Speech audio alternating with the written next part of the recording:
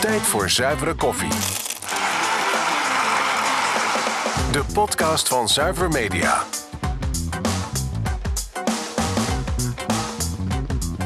Gepresenteerd door Edwin Werkman. Welkom bij de nieuwe podcast van Zuiver Media. We gaan vandaag praten over een heel actueel onderwerp, namelijk de third-party cookies. En wat dat betekent voor jou als adverteerder, wat het betekent voor de techreuzen. En dat gesprek dat gaan we voeren samen met Anton Kanis. Anton, misschien wil je jezelf even introduceren. Ja, nou, dankjewel en bedankt voor de uitnodiging. Ja. Mijn naam is Anton Kanis, ik ben Managing Director van Analect. En wij houden ons over het algemeen bezig met marketing en advertising technologie aan de ene kant. En aan de andere kant onderzoek en analytics. Dus cookies is een onderwerp dat wij vaak tegenkomen. Laten we beginnen met de belangrijkste vraag. Hoe drink je je koffie? Heel graag dubbele espresso. Ja. Gaan we daarvoor zorgen.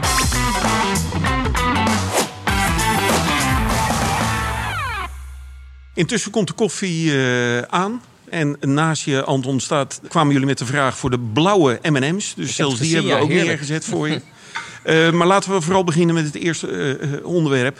Wat zijn precies cookies? Kan je dat kort en bondig uitleggen wat dat betekent voor de adverteerder en wat het is? Ja, nou, wat het is, cookies zijn eigenlijk hele kleine bestandjes die door je browser worden gebruikt om bepaalde dingen te onthouden. We maken daarbij een onderscheid tussen first-party cookies en third-party cookies. En first-party cookies zijn eigenlijk voor ieder adverteerder met een website. Zorg dat ervoor dat je op je website bepaalde dingen kunt regelen. Bijvoorbeeld dat er wordt onthouden wat je hebt ingevuld op een formulier. Of dat een bepaalde gebruiker wordt herkend. Of eigenlijk gewoon de meest basale dingen waar je eigenlijk nu vandaag de dag helemaal niet meer bij stilstaat dat gebeurt.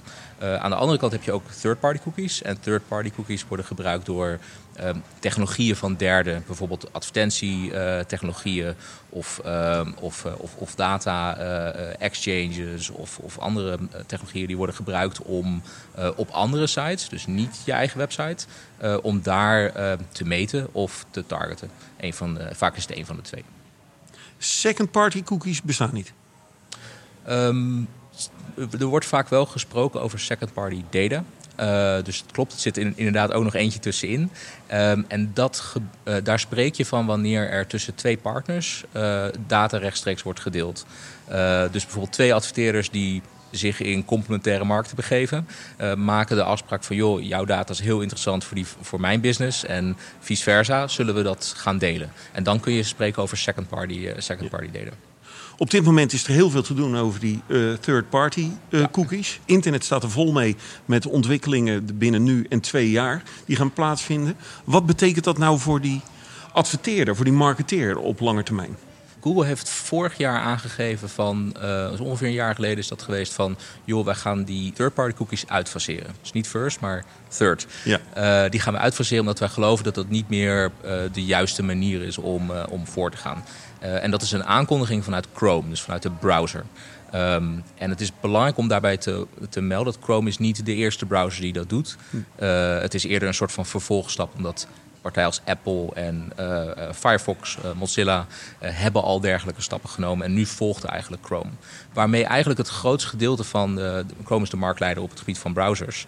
Het grootste gedeelte van het internet werkt in die zin nog steeds met veel third-party cookies. En dat gaat dus verdwijnen. En daar is dus heel veel commotie over. Omdat het ervoor zorgt dat eigenlijk een van de currencies, een van de steunpilaren van hoe het commerciële internet werkt, wordt er eigenlijk van uitgehaald. Vanuit een van de machtige speler die zegt wij gaan daarmee mee stoppen.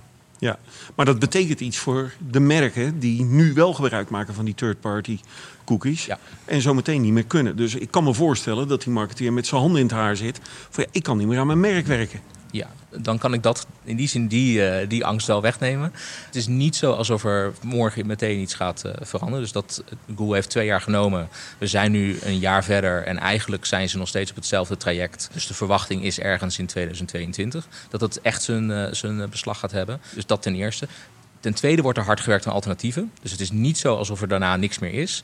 En ten derde, het is ook niet onbelangrijk om te beseffen dat een heel groot gedeelte van al die tools die een adverteerder heeft om aan zijn merk te bouwen, die werken überhaupt niet op cookies. Dus het gaat puur om het browser-gebaseerde stuk.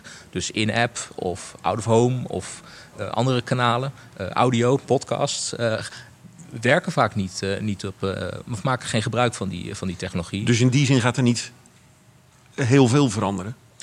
Er gaat wel degelijk veel veranderen. Alleen de verwachting is dat met alternatieven, maar B ook omdat er op een andere manier gewerkt kan gaan worden, dat die impact toch iets minder zal zijn dan veel van de horrorverhalen. Het betekent wel dat je actie moet ondernemen op sommige gebieden als adverteerder, dat verstandig is. Maar het is niet zo dat zodra dit gebeurt, dat dan eigenlijk alles klaar is en dat er heel veel dingen niet meer kunnen. Met jullie ervaring vanuit Analect, zien jullie nu dat veel adverteerders moeite hebben om hun data te delen met die techreuzen? Ja, dus het is eigenlijk een soort haat-liefde verhouding, zou je kunnen zeggen. Dus aan de ene kant zie je ook in de cijfers in de markt dat de Googles en de Facebook van deze wereld steeds meer van het mediabudget van adverteerders naar ze toe kunnen trekken. Dat ze daar heel succesvol in zijn. En tegelijkertijd speelt er bij toch wel veel bedrijven een soort van gevoel van die afhankelijkheid. Ik weet niet waar dat voor mij stopt. Hè. Ik heb daar wel twijfels over van hoe ver moet ik daarin gaan. Dus dan is het is altijd wel heel goed om erover na te denken van is die afhankelijkheid inderdaad een probleem? Dan moet je gewoon heel dicht bij je eigen klanten blijven. Van als jouw klanten zich veel begeven op YouTube, dan kies je ervoor om daar aanwezig te zijn. Maar als je veel meer dan dat wil bereiken, dan kan het natuurlijk ook altijd. Maar uit jullie ervaring is het niet zo dat adverteerders van een bepaald niveau, van een bepaalde markt, meer moeite hebben om de data te delen dan andere adverteerders? Je kunt het jezelf zo moeilijk maken als het je zelf wil. En het klinkt een beetje cryptisch, maar wat vooral belangrijk is, ook met cookies, maar eigenlijk al in de afgelopen jaren steeds belangrijker is geworden, is gewoon heel goed nadenken over hoe heb ik mijn first-party data strategie ingericht. Dus hoe zorg ik ervoor dat ik mijn eigen klanten kan herkennen, dat ik ze op een relevante manier kan benaderen, dat ik ze ook hun privacy kan respecteren, dus dat ik ze kan uitsluiten als ze dat willen. Maar eigenlijk door daarover na te denken ben je aan de ene kant straks goed in staat om toekomstgericht te adverteren. Dus als cookies verdwijnen, zal first-party data nog als overblijven als een van de belangrijkste bronnen.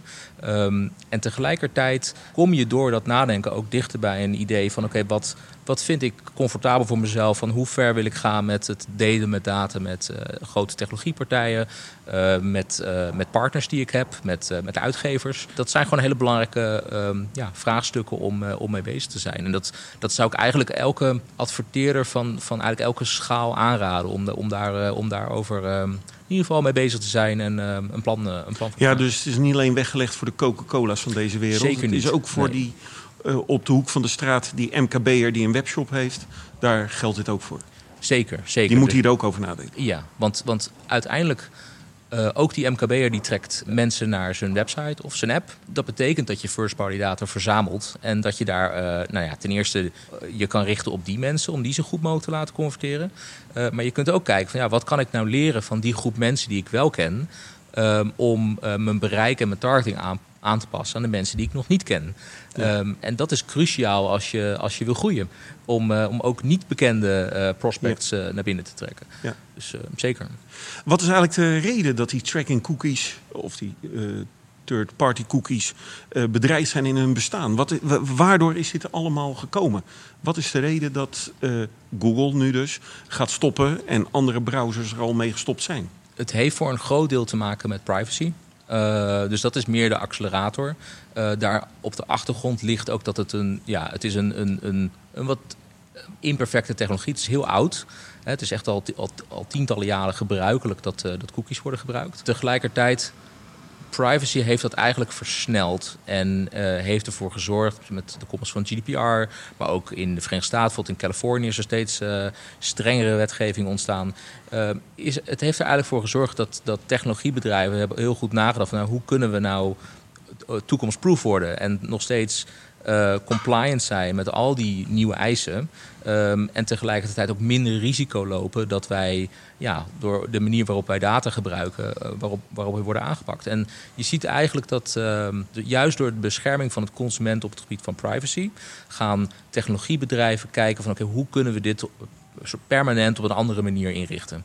En ze kiezen daarbij niet allemaal dezelfde benadering. En juist doordat Google nu als grootste door Chrome die beslissing aan te kondigen, daarmee haal je eigenlijk het laatste soort van fundament onder die legacy-markt vandaan. En dat heeft dus grote impact voor veel bedrijven. Ja. Maar de katalysator is privacy. Ja. Wat is jouw verwachting? Kan je daar iets over vertellen wat er met die techreuzen gaat gebeuren door deze aankondiging? Wordt hun businessmodel helemaal anders? Of kan je daar iets over kwijt?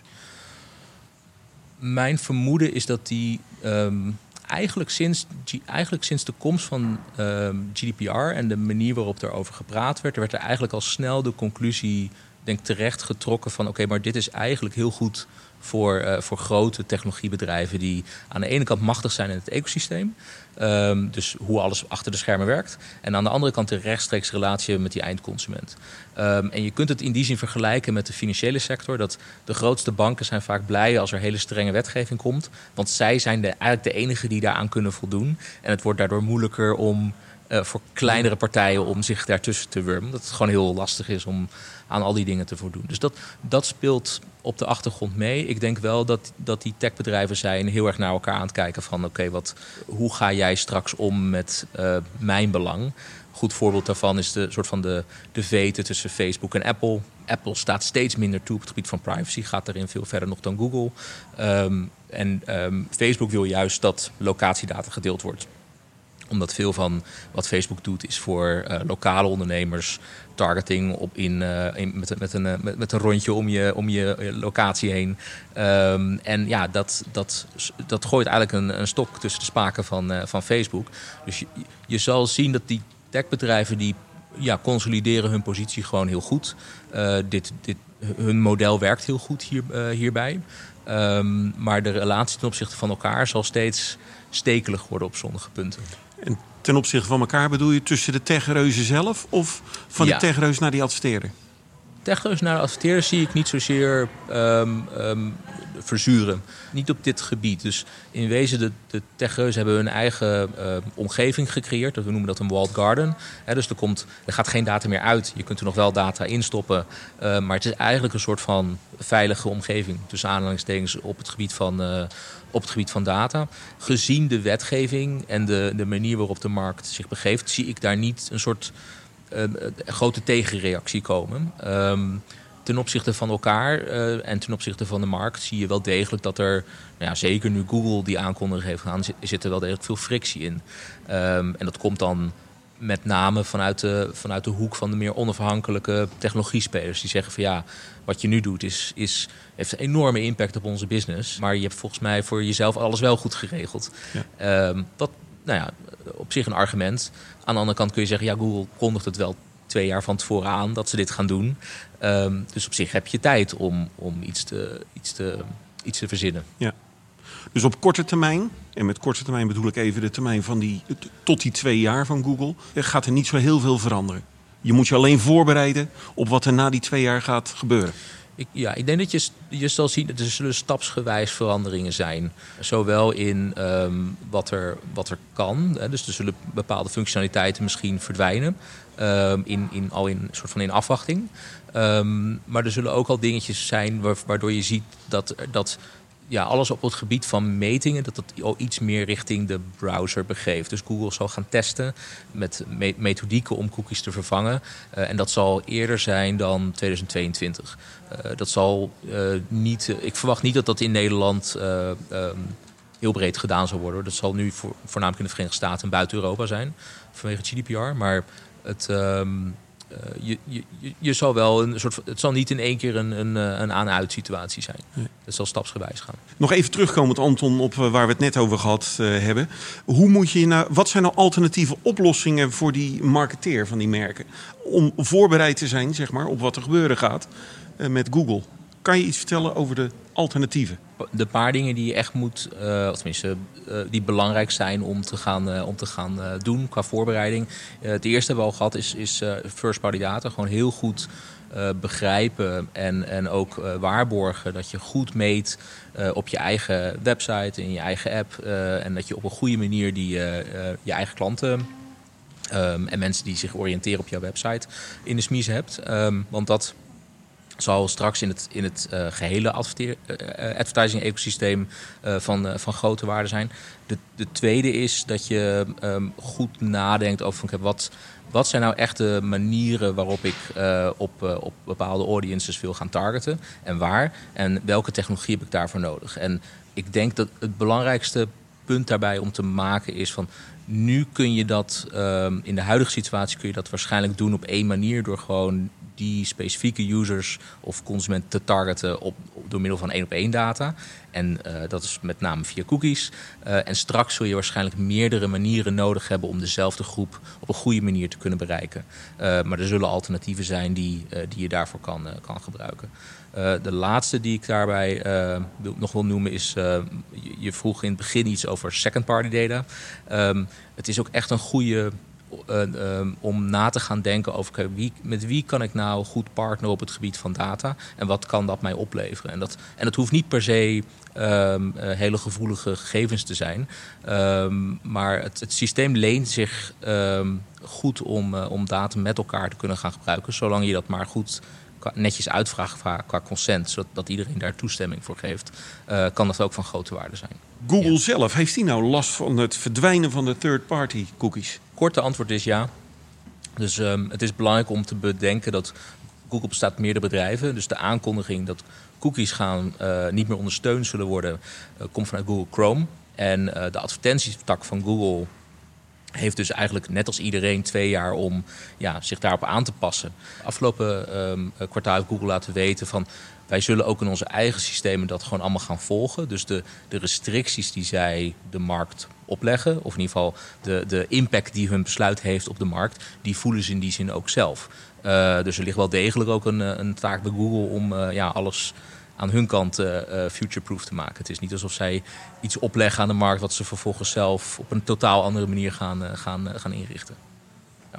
Anton, hartelijk bedankt voor deze bijdrage aan deze podcast. Mocht je hier als marketeer nu nog vragen over hebben, bel ons gerust. Ons telefoonnummer is terug te vinden op de website. We proberen je daar als marketeer, als merk, als adverteerder goed bij te helpen. We doen dat samen met Analect. De contacten zijn warm en innig. Dus we weten zeker dat we daar het juiste antwoord voor je op kunnen vinden. Bedankt voor het kijken en luisteren. Dit was Zuivere Koffie. Volg ons op Spotify, YouTube of via onze social kanalen. Tot de volgende aflevering.